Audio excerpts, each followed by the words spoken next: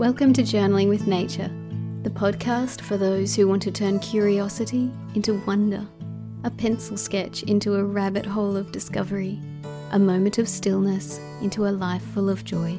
I'm your host, Bethan Burton. Let's open the pages of our nature journals and explore this world together. Hello, this is episode 128. On this podcast, I love to talk with people who combine their love of nature with their creative passions. Often it's through a traditional nature journal or a nature diary, and sometimes I chat with people who have a really unique way of capturing their impressions of nature. Today, I'm chatting with artist Meredith Woolnough. Meredith is from Newcastle here in Australia, and she uses freehand machine embroidery to create the most amazing sculptural representations of natural subjects. Meredith studied both textiles and natural history illustration, and keeping a nature journal is an important part of her creative process. In this conversation, we dive into the details of how Meredith researches, plans, creates, and displays her amazing pieces. You'll also hear about the role her sketchbook plays in generating creative ideas. Let's listen.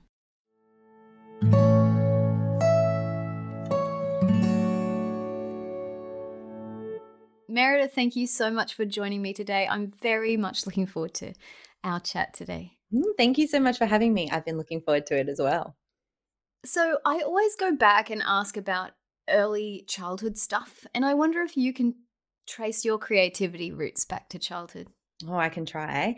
I think I had a very lucky and privileged childhood in that my parents, my family were always very open to creativity. We were always doing something that was painting or drawing or playing with clay or colored yogurt. There's photographs of me smearing colored yogurt all over boards in the backyard. Probably ate most of it. But that was always a big part of what we did. And we were always quite, I think, connected with nature. We had a lot of camping holidays and we had a decent backyard, and I have lots of memories of climbing trees and having little adventures even in our small sort of suburban block. So it's always been an important part, I think, of what we have, probably something that I didn't appreciate until now, looking back. Yeah, I think that nature experiences in the Australian backyard is actually a really big part of people's childhoods and something that you don't really label back then. It was just what kids did. Yeah. But we have a lot of space around us, don't we? And just the regular suburban backyard is actually quite a wonderful place to make a nature connection in early childhood. Yeah, absolutely. I have so many fond memories of like nestling into flower beds and climbing up trees and collecting leaves and crunching leaves, and you don't realize how important that little tiny world of your backyard is to your childhood and your experiences growing up, and you don't realize that not everybody has that. Yes. I have a friend who's from Germany, and she describes the European experience as caged hens, and in Australia we're free ranging. I like that, but we're all chickens. That's right. Just because we have more space than many people in the world, which we need to remember as a good privilege. Yeah, absolutely. So then when you finished high school, you went straight on to study art, and I wonder if that was just always a natural thing that you knew you wanted to do. I think yes and no. I feel like when I finished high school, I had no idea what I wanted to do at all. And it was really scary to think we had to choose at that point. Yeah. So little life experience. And I'd always loved art. I was always so interested in it. So I, kind of put in my uni preferences and got accepted into art school. I had no plans of being an artist. To me, that seemed so lofty and unrealistic, not a real job. But I just wanted to learn more about it. I wanted to learn to make all the things and do all the things because that's when I was happiest and I kind of liked it and was good at it. So yeah, jumped into art school. I was 17 at the time. I wasn't even old enough to go to the pub. And what was the experience of art school like for you? I think looking back on it, it was all a bit of a blur in good and bad ways. I really kind of went through it.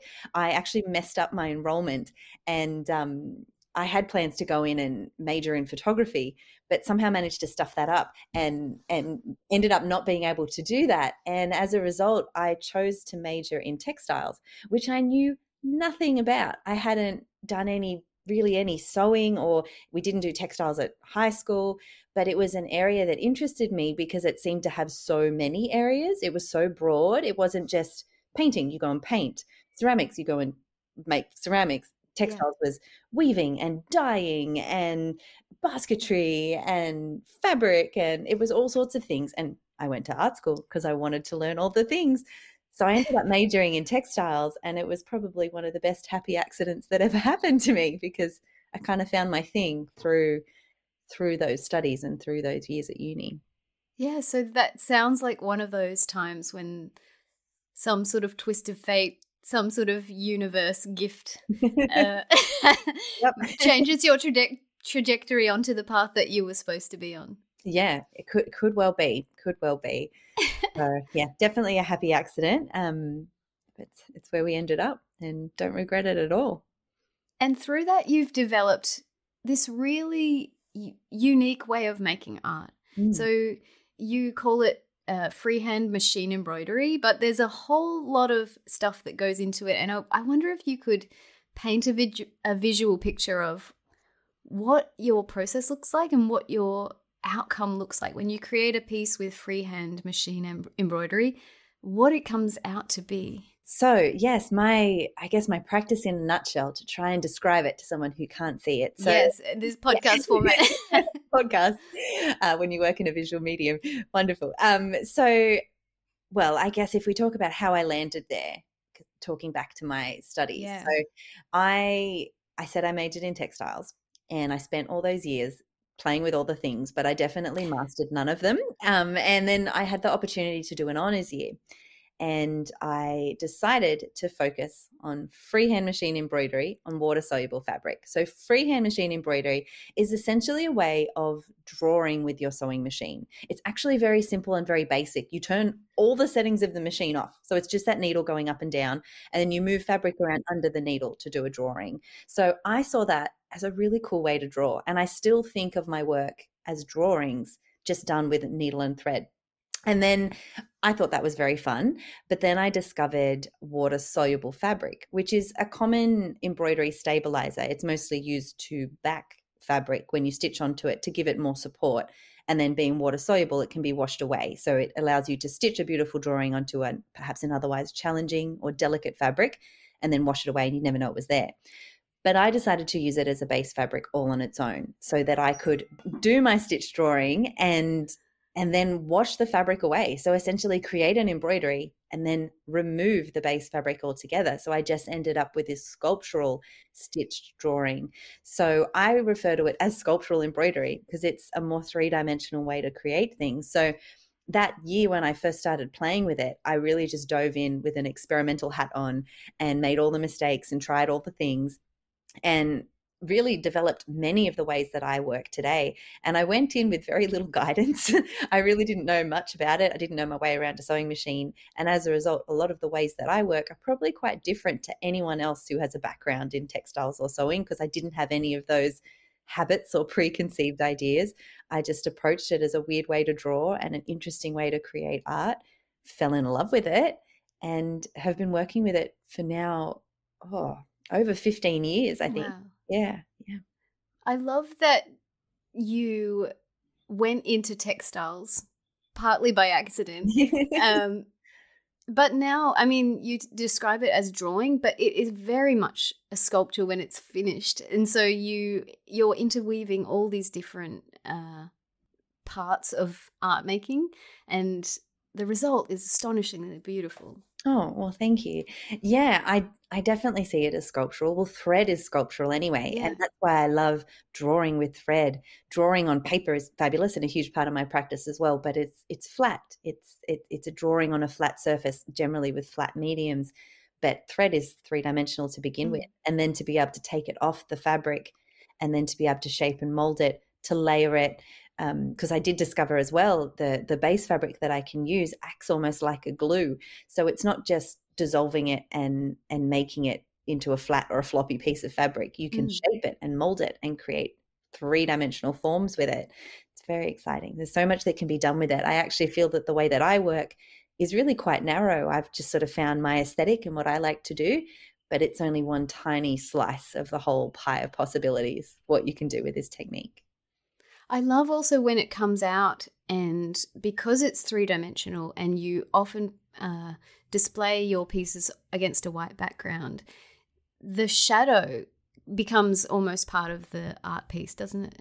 Yes, hugely. The shadows are so important. That was also something that I developed quite early on, the way that I mount and present the works, because I was finding I was creating these beautiful sculptural pieces, these embroideries that were essentially liberated from their base cloths. And then when it came to displaying them, to put them flat again, to, you know, put them back on a board or something, they lost all that magic and that sculptural wonder.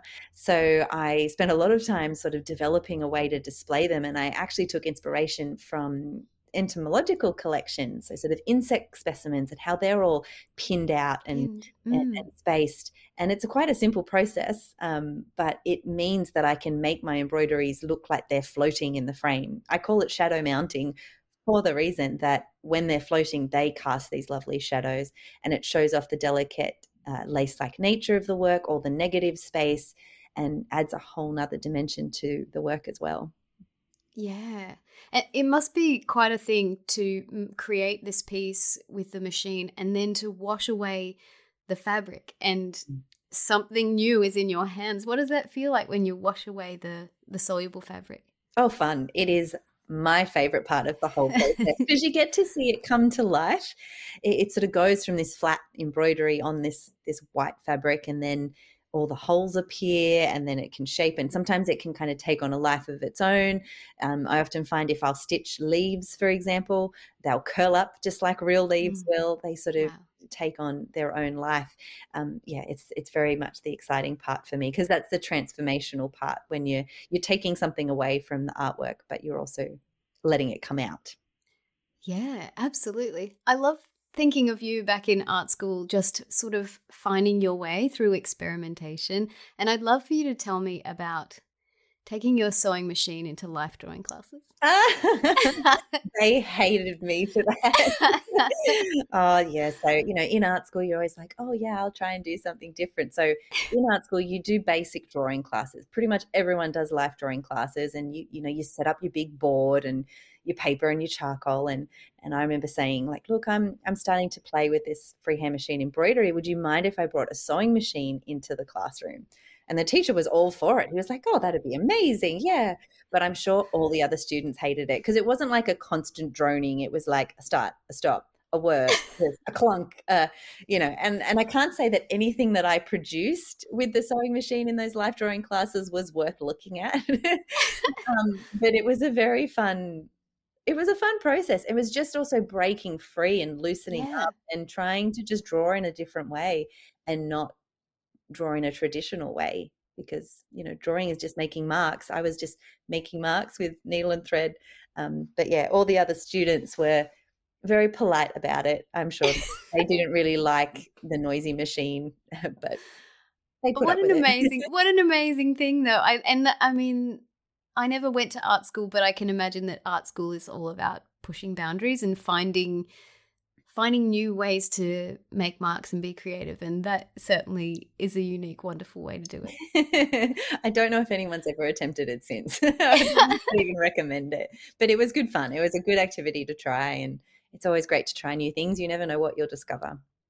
Lots of your work involves very, very fine, meticulous detail. And I'm really always interested in the way people work and what they produce through their art, and whether that reflects their personalities. Do you find yourself to be a very close attention to detail in your everyday life? Is that the kind of person you are? I think in some ways, I think I'm quite process driven. I'm quite practical. I think that comes from my father. He was a carpenter, but he was a very good carpenter. He would always do things beautifully and very well, and he always had the cleverest, most efficient way to do things. He was always very organized, and I think that kind of rubbed off on me, and that definitely informs my practice. It's not always so much intuitive and free and experimental, although that's very fun. It's quite planned. And yeah, attention to detail and and having a process to follow works for me and it works for my work. So I think that comes across. Whether or not other aspects of my life reflect that, I don't know. And so a lot of people listening from the nature journaling community will have done the short course that's offered by University of Newcastle, which is in natural history illustration. And you actually did their degree in natural history illustration. I'd love to hear about your experience with this. Oh, yes. Well, I can't talk highly enough about that degree. It was actually also a bit of a happy accident that I stumbled upon it and ended up enrolling in it. So Tell me about that. how I got to that degree is I am originally from Sydney, did my fine art degree down there, and I was following art school. I went on and did teaching, which I loved. It wasn't a fallback for me. Like I said, I wasn't really thinking, oh, art is a serious career. I can't do that. Even though I loved it and I was exhibiting and I was selling work. And then I had the opportunity to move to where I live now, which is in Newcastle, about 2 hours up the road. And I moved up for a great reason. My now husband is up here, living up here, so I moved up to be with him. But it meant that I left my very stable full-time teaching job. And as a result of that, I was like, look, I want to focus more on my art practice.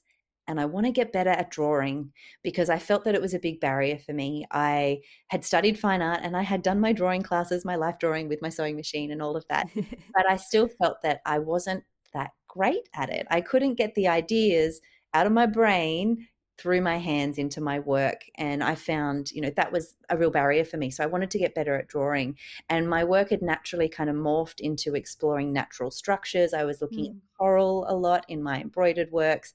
And really struggling to get, good ideas and references to translate into my stitched embroideries. So I was like, I'm going to study drawing. And I just thought I'd do like a little course or something. And then a series of serendipitous circumstances, I kept hearing about this natural history illustration degree. I would bump into someone at the shopping checkout and get chatting to them, and they were doing the course and they'd rave about it. Oh, or someone would come to my exhibitions. I had an exhibition in Newcastle of my embroidered work, and they were like, have you heard about this natural history illustration degree? Because it just aligns so well with what you're doing. So I looked it up and it sounded amazing. It was this wonderful mix of art and science. But I was like, I don't want to study another degree, Yes. But I went and spoke to the course coordinator and like, this is who I am. This is what I want to do. Do you think this course is suitable for me? And it all sounded great. So I enrolled and I dove into it, and I just found I found my place and I found my people, because it was, like I said, that wonderful mix of art and science. And it was art school without all the egos. It was just people who were passionate about nature and about drawing, and the level of work that the students produced were amazing. And it wasn't in a nasty competitive way. It just encouraged everyone to work harder. And it was a wonderful degree. The people who ran the course were amazing. And they're, I believe, the same people who run that online course that the university offers, Bernie and Andrew. Yeah, it was a wonderful experience. So I learned botanical illustration, entomological illustration, medical illustration, all these particular disciplines, but also many other ways to approach and use drawings for things like illustrations for children's books or whatever direction you wanted to take it in. Also sculptural work too. So I had a fabulous time exploring that. And so much of the work and the practices that were explored in that degree have found their way into my own work, especially the field work, the research, the looking at nature really closely, understanding it well, and then knowing how to interpret that and develop my own designs that now feed into my embroideries. So yes, I obviously loved it. Yeah, I'm really interested in that, the way that you take that, what you learned from that degree, and incorporate it into your current art practice, and specifically the field work. And so I've heard you say that field work, that research and getting to know the species that you're working on really helps you create something more significant than if you were just working from a photograph or without that background connection with the species. I'd love to hear about your process and practice of field work and how that helps you create something more significant? Sure, sure. Well, I guess there's many different ways that I can find like a starting point for an artwork, but field work is one of my favorite ways to, of course, do it. We all love to get out into nature, whether it be a bushwalk or snorkeling. I love to scuba dive. It's a great excuse to go on holidays to amazing locations. So it's really nice to have those firsthand experiences and to find something that gives you that little spark that interests you. Quite often it's just a matter of going out and finding something interesting, and you don't have to go far. When I was creating work, I had, a young daughter, a new baby. Pretty much all my work and all my journaling work were just house plants around my house or things within the block radius, the little walk that I'd go on when I was trying to get my kid to sleep. So you don't have to go very far to find inspiration, but then I quite liked, again, that meticulous approach of, if I found something, it interests me, I then want to know all about it, because I find the more you know about something, the more you want to learn about something. Curiosity kind of feeds this beast, and it's this wonderful cycle of, oh, that's interesting. What is it? The more you find out about it, you find out all these other fascinating things, or about the wonderful connections that that plant or animal has with other things in its environment, and it really enriches it. I like to think that you want to become friends with your subject, and you want to know them well before you try to interpret them. And then my stitched interpretations, they're not necessarily, botanically realistic interpretations of a plant that I find, for example, but it's definitely, all of my research really helps to inform what I do. Often I'm drawn to something because there's something about it that I find fascinating. It might be its structure or its color or something visual, and then I'll find more about that and learn more about that, and that definitely will help me to, when it comes to creating a stitched interpretation or a design that will work with my style of embroidery, the focus is often on those things that first drew me in. But I find my research helps to inform the design so that it's more accurate, more true, to the original specimen or the species, if that makes sense. Yeah, and I mean, you often spend many, especially with a big piece, you spend many, many hours with that one particular species. And so it being your friend, it being something you've studied and researched and feel connected to, that must make that whole process more fulfilling for you. Definitely. And it also just makes it easier to draw as well. Yeah. Quite often, you'll find for example, at the moment I'm working with coral fans a lot. I'm creating an exhibition focused on coral.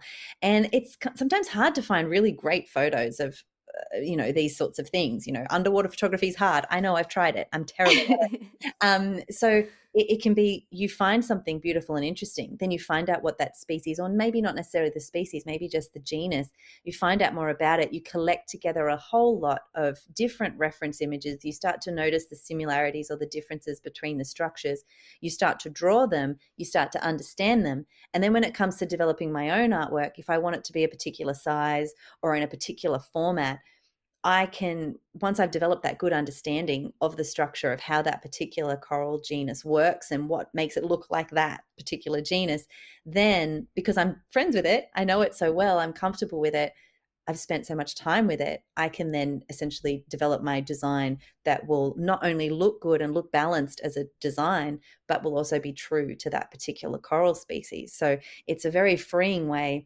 to be able to develop your own designs. And that was really the missing link that I was looking for when I went back and studied drawing. I wanted to be able to do that. Yes. Yeah. Didn't want to rely on taking a photo and using that as my pure source.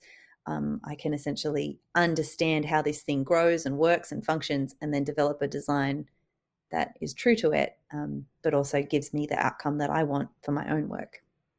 Absolutely. And this is that place where science and art play together. And I just think that's a wonderful space and so rich. And the way that artists can interpret science and take that to people is really wonderful. You did some work where you were creating embroidered cells, which is quite wonderful. Do you want to talk about that? Sure. Yeah, that was a really fun project that just kind of landed in my lap. It sounded like a dream project. So I was approached by this group that were working with cell culture research. And just as a promotion for, them, they decided to find artists and pair them with scientists that worked with cells. And again, pull out why these scientists loved cells, why they loved working with cells. And then we were just asked to create an artwork in response to that. There were no limitations on it. Essentially do whatever we liked. So I got paired with this lovely artist who worked with embryonic cells, and she had these beautiful images of, the cell cultures that she was working with, these wonderful colored shapes that looked like alien out of this world things, so different from what I was used to seeing. I'd never really dived into the microscopic world. Yeah. But there's a lot there. It's pretty amazing. So from working with her and understanding what she did a bit, which again, something I'd never really explored, and also hearing how excited and passionate she was about it, how excited she was the first time she saw cells and things like that. So ended up creating basically a recreation almost, or my interpretation of one of her images, which was a very early cluster of embryonic cells. So it sort of just looked like this amazing glowing ball of green blobs, essentially. And she explained all the various parts to me. And then, I set about creating my own stitched cells, ended up creating hundreds of these little cup-shaped embroideries and arranging them all together in a way that sort of referenced that original image. And it was a really fun project. I'd never worked collaboratively like that before. It was a really challenging project because quite often, I'm very particular about choosing my subject that I know will work well with this type of embroidery and give me a good outcome. But with this, I had no idea what I was walking into. I had no idea who I was going to be paired with, or what they were going to work with, or what the imagery that I had as inspiration would be. But it all worked out, and it was challenging, but really fun and fulfilling as well. Oh, what a joy. What a joy to have that creative collaboration and then also have the chance to explore a new subject, something that was really fascinating, but that you might not have been drawn to otherwise. Yeah, absolutely. It's always good to push the limits, I think. I think we can get very comfortable, and there's nothing wrong with being comfortable and, having such, my work is probably quite distinctive. You instantly see it and know it's mine. You know that I stitch coral, I stitch leaves, sometimes shells, and I don't branch too far out from those subject matters. There's still lots to explore there, but it's also really good to push yourself in new directions too. You never know what you'll discover along the way. Yeah, well, let's talk about your subjects. So coral, leaves, and shells are strong features in your work. But I'm really interested in how your landscape informs that. So you live by the sea, you've got bushland nearby. I'd love to hear about the natural places that you visit regularly and whether that's what's informing those subject matters, or is the subject matter come from just what's going to look good in this using this sculptural technique? Great question. It's probably a bit of both. Definitely inspired by things that are around me. Like I said, I do like to go out and do the field work, do the exploring, but it doesn't always have to be local.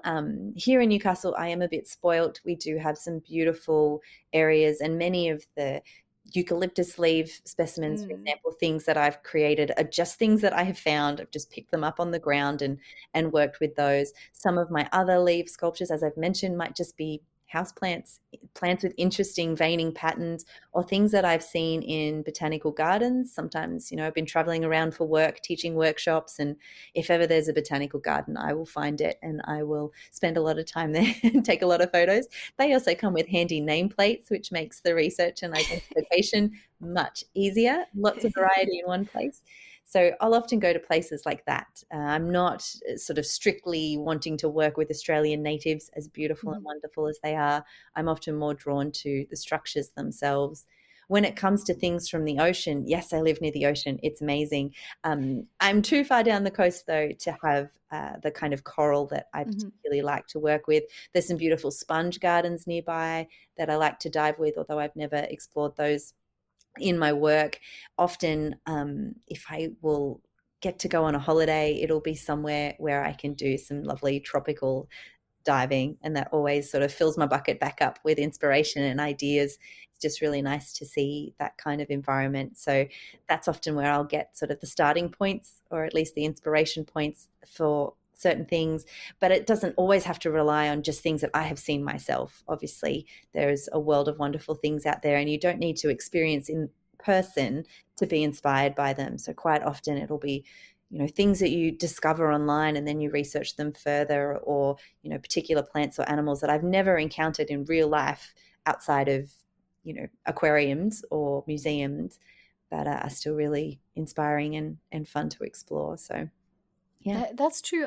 I some time ago got invited to do a commission making some interpretive signs for a reserve in the USA. And so I was drawing and discovering things about the plants and animals there. And I feel very connected to those species, even though I have never seen them in person. I look forward to one day spotting them in the wild. And because you take the time to draw and get to know them, I know that they will be instantly recognizable to me as old friends when I do see them. Yes, absolutely. Absolutely. We tend to find our favorites. And I think as well, when you spend time studying, looking at something, whether it's something you chose or something for another project like work, and you build that connection, even the simplest and possibly overlooked plant is still fascinating. Even the weeds, that are growing in the cracks in the pavement can be really, really interesting. So, and it's interesting when you put down marks and you spend time like with the shadows and the colors and the textures of one particular animal, how familiar you become with that species. I remember I did a commission painting a superb fairy wren, and I'd never seen one in the wild, but I spent hours with this, with photographs of this species and the male and the female. And I was taking a walk really close to my home one day, and across my vision, really fast, came the female superb fairy wren. And I was like, oh, there she is. Like I knew her from the colors and the texture of her breast, and I knew he was coming somewhere, and I was like, yes, my friends are here. It was more than that. It was almost like a celebrity sighting. It was like, oh, here they come.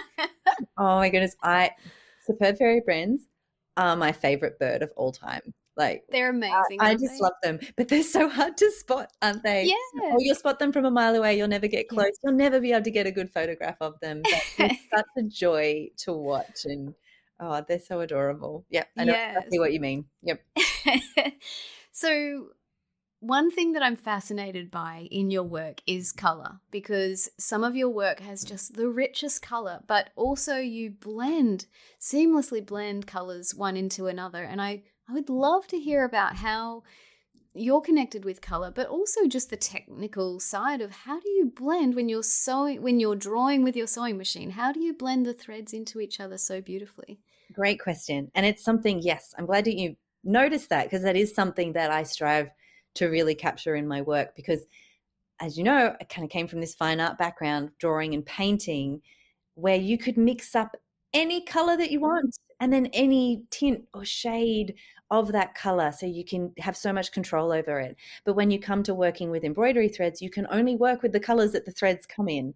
And although they do come in a beautiful range of colors, hundreds of colors, it's rare to get the perfect color and the perfect shade of color to perfectly match something. So there's always a bit of artistic license there. And then again, it's that problem of blending them. I didn't like in embroidery how you'd have that real obvious shift from one color to another. It would literally be like one color starts and one stops, and it was quite jarring. So I actually sort of accidentally discovered a way to color blend, or a way that works for me. And it might sound really obvious to anyone else who embroiders, but it was the discovery for me. I actually had my tension set incorrectly. I had the tension set too tight, and I was working with two different colors. So one color in my top thread, one color in my bobbin thread. You always have two threads going on when you're sewing. They get locked together to form your stitches. And because my tension was too tight, I was pulling that bobbin thread up to the top.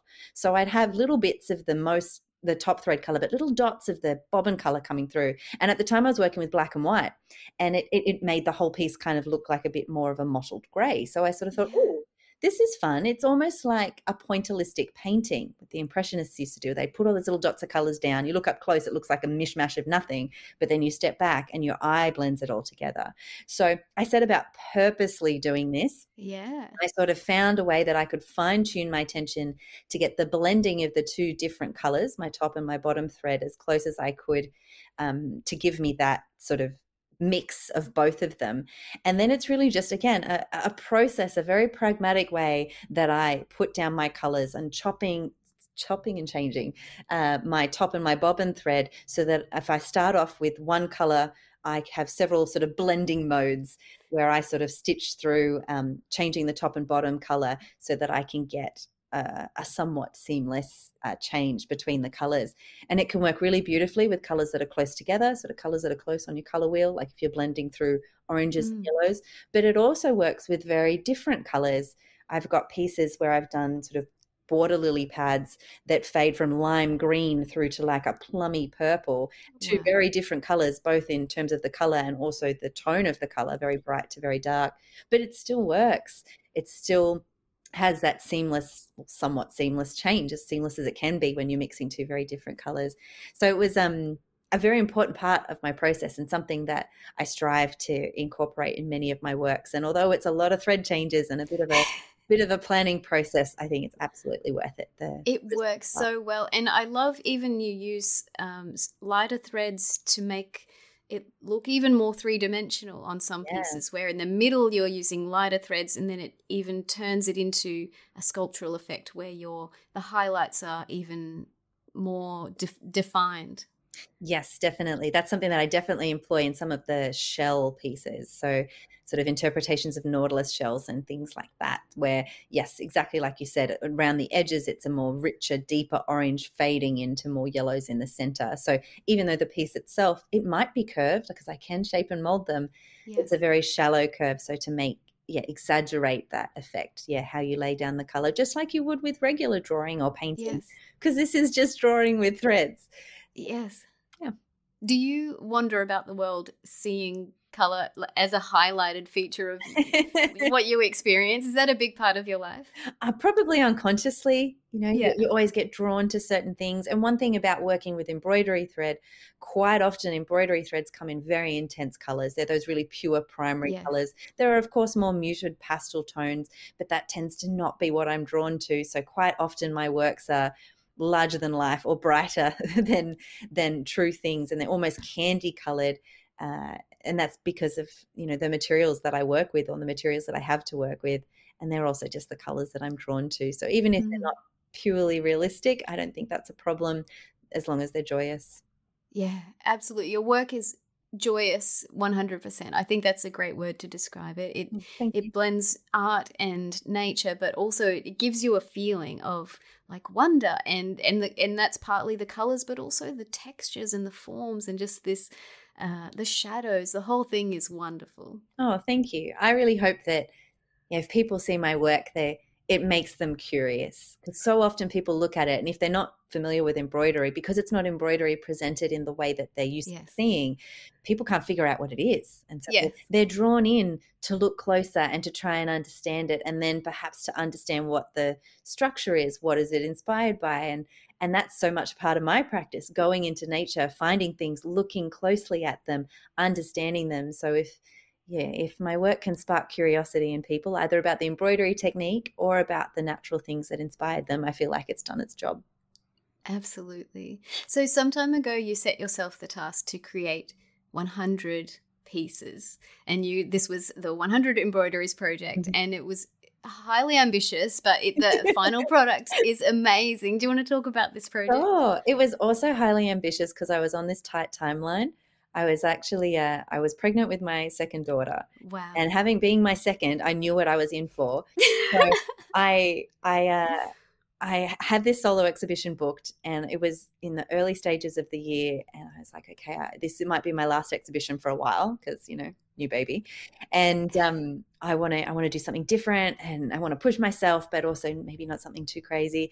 So, I had this idea to do these 100 pieces all about the same size. And I did the maths, and I was like, yeah, so that's maybe a couple of pieces a week. I think I can do that. So, it sounds, oh yeah, just make 100 pieces. And that's fine until you run out of ideas.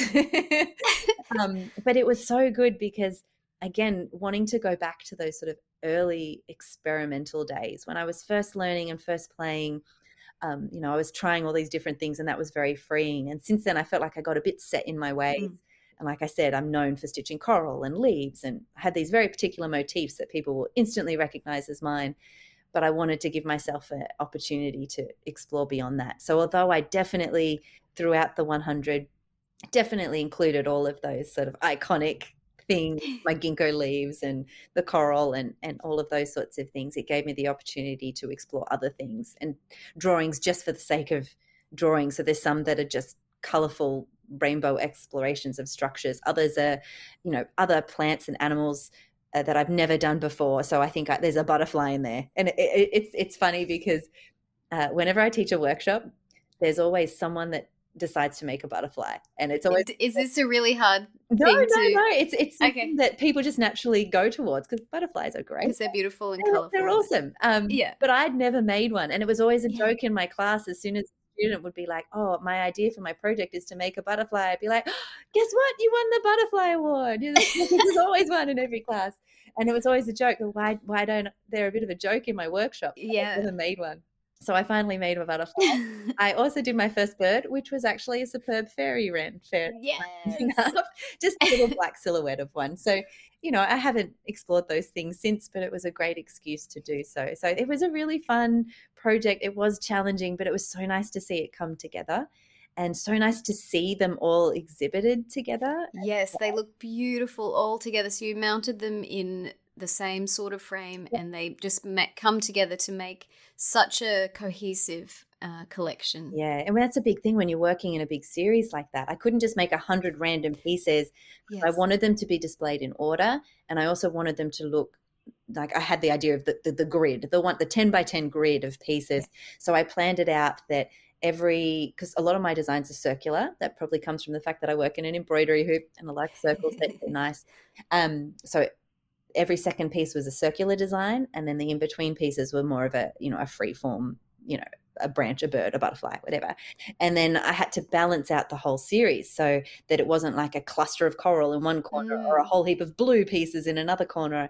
I was always not just making 100 pieces, but planning out so that the whole series worked together and it looked balanced and it looked cohesive and all of that. So it was this big juggling act. It was like putting a puzzle together, but you didn't have all the pieces yet. You didn't even have any idea what some of the pieces were going to be.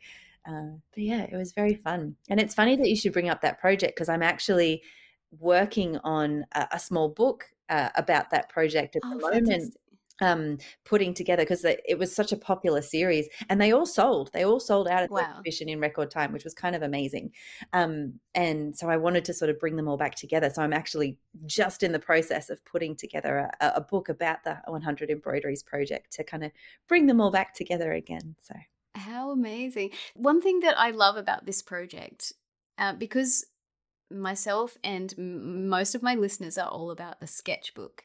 I heard you talk about this project, and that because you did so many and because you were exploring your favorite motifs, but also like looking for other things and more inspiration, that you went back to your old sketchbooks and trawl through them and just get re-sparked from your old sketchbooks. And I remember I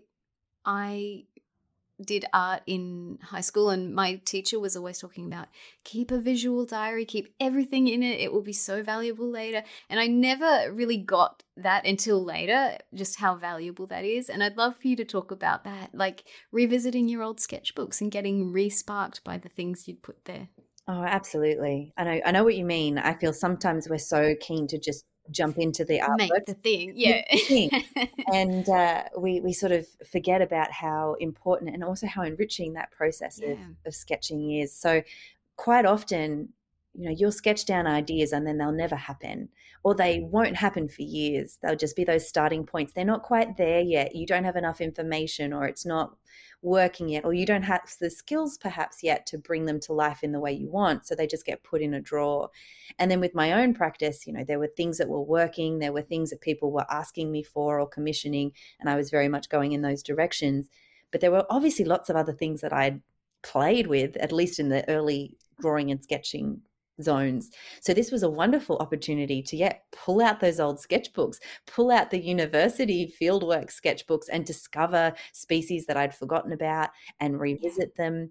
And then I also had a designated sketchbook for the project as well that just went with me everywhere. It was just a little moleskin, and it was just in my handbag with a pencil the whole time.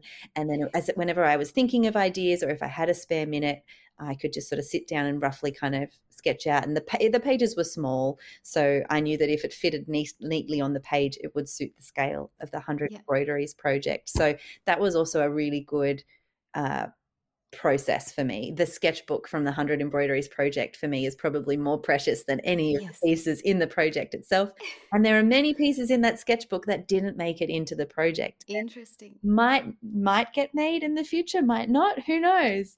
But it's that wonderful resource that you can go back to and refer back to, and it's so valuable. I think my sketchbooks are probably more precious to me than any of my works themselves, because so much of the discovery and the research and so much of the early initial stages are in those sketchbooks. I feel that by the time I get to the sewing machine, I'm essentially coloring in. I've done all the planning, I've done all the hard work in the drawing and design stages, and the sketchbooks are the impetus for all of it. That's such an interesting thing to hear. And it's wonderful because as nature journalists, we're always talking about it's process, not product. And the process is where you make the connection. The process is where you deepen your understanding and do all the learning. And yes, you can create something wonderful that can then go out into the world and bring joy and, you know, spark a conversation. But the process is what you carry with you. And that's the evidence of it on the page. Yeah. And I think so often people don't see the process. Sometimes we're very reluctant to share our sketchbooks because let's be honest, there's a lot of bad drawings in a Yes. sketchbook. That is exactly how they're meant to be. Yes. I do have some very beautiful polished sketchbooks that are really little works of art in themselves, where I've taken my best designs and my best drawings and my best notes about particular plants or animals and put them all together in a beautiful way. And that's just one type of sketchbook for me. That is very nice. That is probably, if you see photos of my sketchbook, I'm going to share that one. But there are plenty of scrappy, messy, scribbled pages. And that's all part of the process as well. They need to be celebrated just as much as those really beautiful drawings. Absolutely. Absolutely. So you mentioned this before, but I'd love to dive into it a little bit. And that is balancing a creative career with motherhood. I know that this is a big challenge that I'm going through at the moment, and it's a joyful one. And at the same time, you know, you want to dedicate yourself fully to both things, and you can't always do that. And I'd love to hear your experience of that. Sure. Well, it definitely is a juggle. It is a balancing act. I don't know if anyone's got it figured out. I don't know if it can be fully figured out. But I find that for me personally, like, I love being mum, love my kids, but I definitely still need that creative outlet. That's so much a part of who I am. I'm so much more than just being a mum, as important and wonderful as that is. So I've always strived to have that balance. I never really stopped working. When I had my first daughter, I was in the middle of writing my book, which was probably a terribly stupid idea to take on while pregnant and then with a newborn. So I was always juggling that. And then, as I said, leading up to the birth of my second daughter, I had this big 100 embroideries project. And I've always had, when my kids are young, they're in the studio with me. But it's about that balance. They're in the studio with me, but when they're awake, we're hanging out, we're doing baby stuff, we're eating, we're whatever. And then when they would sleep, that would be the blocks of time that I could get my work done. And I sort of had my studio set up so that my studio's away from home. I need to go to work. That's important for me. So I would have a separate room with a porta cot, and, you know, we'd sort of go, baby would sleep, I'd do a bit of work, and then they wake up, we do baby stuff, and then the process continues. And I had to really reevaluate and adjust my expectations of myself. That was a really big thing, because I was used to, before kids, BC, before children, you know, I was able to produce so much work. I was able to stitch all day, and I was able to churn through work. And then I just was not able to do anything like that once having kids. I just do not have the time. And even now, you know, I've got the two girls. My eldest is in school this year, and the youngest is in daycare 3 days a week. And so those 3 days are the days that I'm in the studio and doing work, but also, because my eldest is in school, I've got to pick her up. I've got to leave the studio at 2:30. So my workday got so much shorter. Yes. So, you know, you just get into a new thing. Oh, I've got these 3 days and I know how much I can achieve in 3 days. And then you have to readjust the expectations again and learn that that's okay. It's okay to say no to things. It's okay But we also push ourselves, I think. And I know I definitely, sometimes in an unhealthy way, push myself too much, take on too much, have a hard time saying no. But it's also because I love it. Mm-mm. And I think it is important for your kids to see that, there is that side of you and that that's important. One thing that I've quite enjoyed this year, having my eldest daughter going to school during school holidays, she's with me all the time. So we go into the studio and she loves coming into the studio. And I don't expect to get much work done when I'm there. So we go in and she'll have a project that she wants to work with, something creative. It might be a little craft kit, or she wants to do a drawing or a painting. And we set her up on a table and I'll set up on another table. And I'll just it might be just drawing. It's generally for me, I'm not sewing when she's there with me. But, a drawing, we're designing, I might be mounting something. And then as soon as she doesn't want to be there anymore, we go home. And anything I can get done is a bonus. Yeah. Okay. Yeah. I love what you said about readjusting expectations, because we can have this thing where we hold tightly to what we were achieving before, or what we dream or hope or expect to achieve, but bringing it back to reality is a good thing. But continuing, as you said, it's important for kids to see their mums, striving for something, creating something, being their own person. But I love also that, you wind it back and say, you talked about finding inspiration close to home on walks with your kids, or, you don't have to go to some grand place to find your subject matter. Sometimes it just means picking up a leaf in the backyard. Absolutely. Absolutely. It's all about finding that balance and what works for you and being okay with it. And also understanding that things change. And yeah. And this is a phase as well. And the next thing you'll open your eyes one day and then the kids will be off with their friends hanging out. Yep. Everyone at keeps the train station. Everyone keeps saying, oh, it's so fast. It goes by so quickly. And when you're in the moment, particularly with young kids, you're kind of like, oh gosh. But I've got a kid in school now. When did that happen? Yeah, so, absolutely. Trying to enjoy it, but also trying to not put everything on hold just because you're kids, because you can still do the things that are important to you. Would you like to talk about your book? You mentioned it before. So you've written a book, Organic Embroidery. Yeah. So what year did I make that? When did I have my daughter? My life's a blur. I think 2018. So I was approached to make a book and sort of had never really considered doing that, but thought what a bucket list thing to do. And I definitely put all my heart and soul into it. So the book is sort of part sort of visual, inspirational sort of record of some of my favorite pieces and the stories behind them, but it also maps out my process in a way that you can learn more about what I do, but also take it on yourself if you're interested in that. So I talk through from sort of start to finish. I go through my field work and sort of my sketchbooks in a basic way, taking photos, how I develop my designs, and then the technical, I guess, how-to on how I do my type of embroidery and things like color blending and the different types of structures and things that you can use. So a lot of people like the book because, it kind of shows them how they can do this type of very particular embroidery and gives them a good basis there. But then other people just like it because it's full of lots of pretty Yeah. I wanted it to be both. I wanted it to be multi-layered, and even now I read back over it and I'm like, I'm pretty proud of it. There's probably not much of it I'd change, even though my practice has sort of moved forward in the last 5 or so years since I brought it out. So this is a technique that someone with a few tweaks could do on a home sewing machine? Oh, absolutely. Yeah, you don't need a fancy sewing machine, just a normal sewing machine and a bit of patience and know-how and the right thread, and you're fine. Amazing. So you and I, in fact, were featured in the same book very recently, and I think this is how we came to each other's work. Yeah. Social media, don't you love how the world connects you through that? Yep. Yeah, so the book is called Create Naturally, and the subtitle is Go Outside, Rediscover Nature with 15 Artists. So the book was written by Marcia Young, and Marcia interviewed each artist, 15 of us, and then the book is beautiful in itself. It's got all sorts of lovely, rich photographs, and then the story of the artists. Yeah, it was such an honor to be invited to be a part of be a part of that book. And it was such a nice process. Again, such a variety of artists, but all sort of linked by that spark that comes from nature, which is such a simple thing. And it's a thing that I think all of us are linked by, whether we think we are or not. So yeah, it's a beautiful book.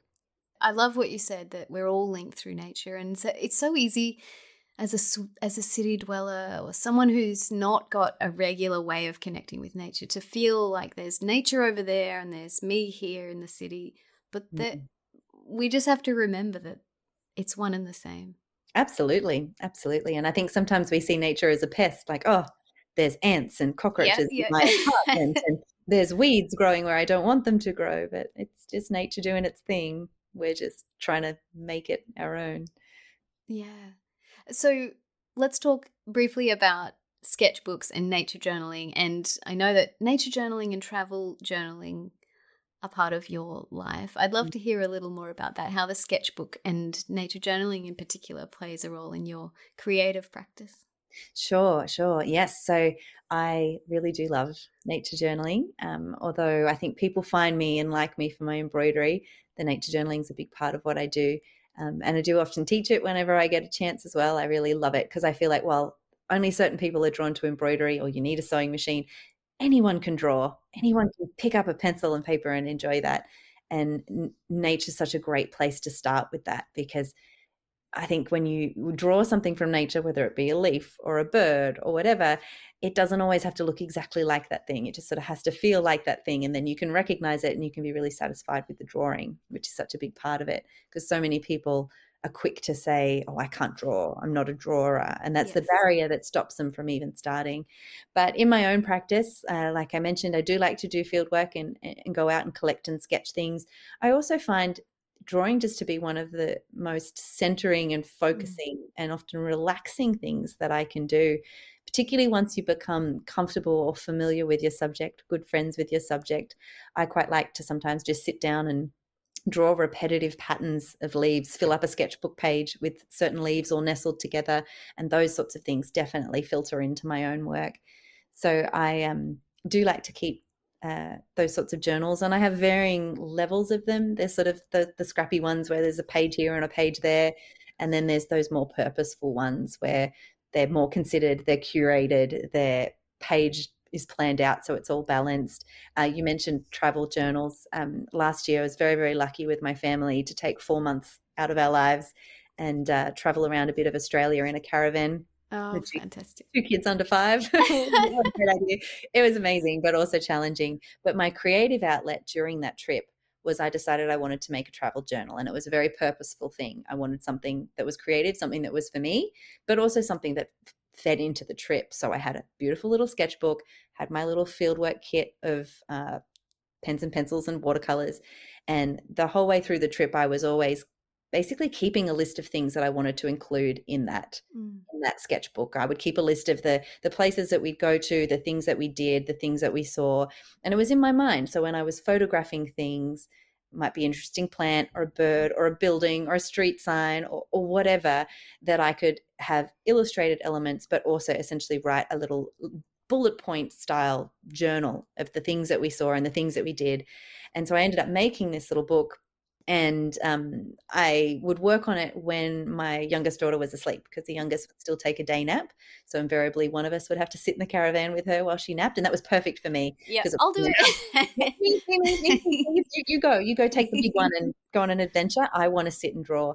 And it was so nice to just have that break, because when you draw, you become so focused and in that lovely flow state.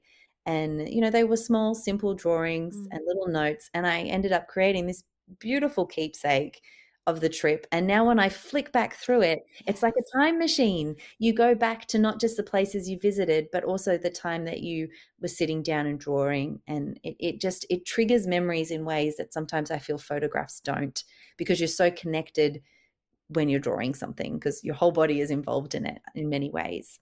100%. I love that you said it brings back memories of the time, but it also brings back memories of the process of creating it. And then that's such a rich experience that is completely evoked in full color detail when you look back at the pictures. I love that. Yeah, no, is really lovely. And then you have this wonderful thing, and even my daughter's very excited about it. She loves to look through it and show other people. And yeah, we're not showing people photographs of our trip. We're showing people this little book, and I'm okay with that. That's so special. Tell me about what's next. So you talked about working on a little book about the 100 embroideries project, and I think you're also prepping for a solo show later in the year. Is that right? Yes, I am. So in this balance of trying not to take on too much, I've probably taken on too much. So yes, like I mentioned, I do have that little book coming out of the 100 Embroideries project.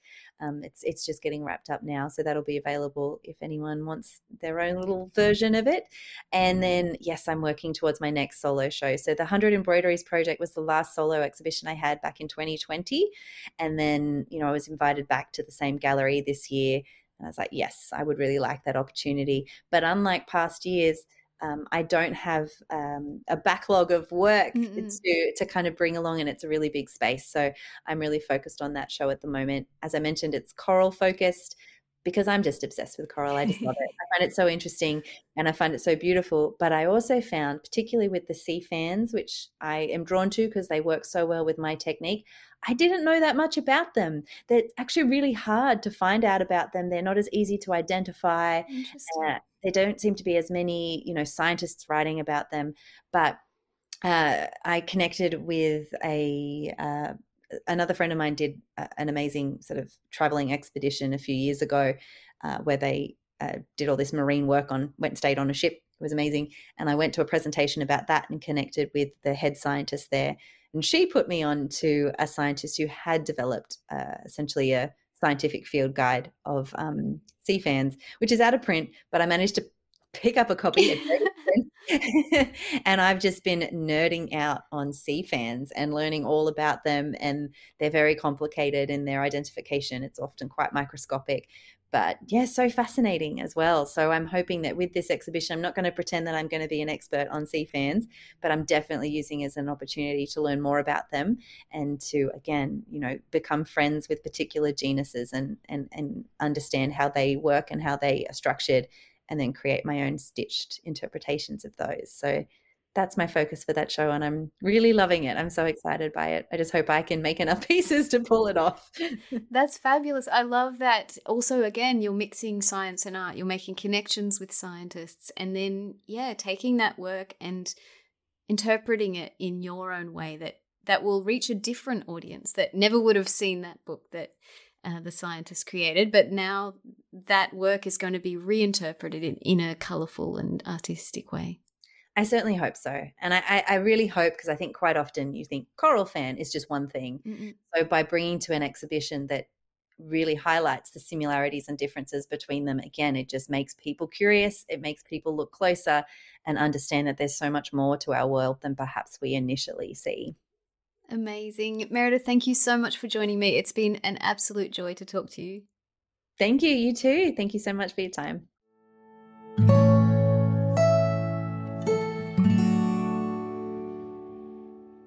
I hope you enjoyed this conversation with Meredith.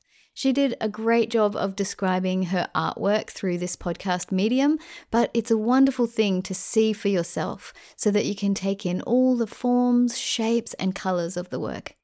I invite you to go to the show notes of this episode and follow the links to Meredith's website where you can see her artwork in full colour and detail.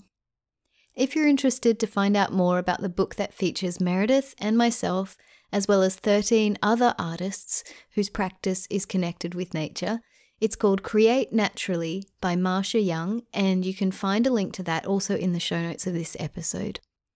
I'm really interested to hear your experience combining nature and creativity in unique ways. You can write a comment under this podcast on the Journaling with Nature website. Have you ever tried embroidery or another way of using textiles in your creative practice? I'd love to hear about it. Thank you so much for listening. See you next week.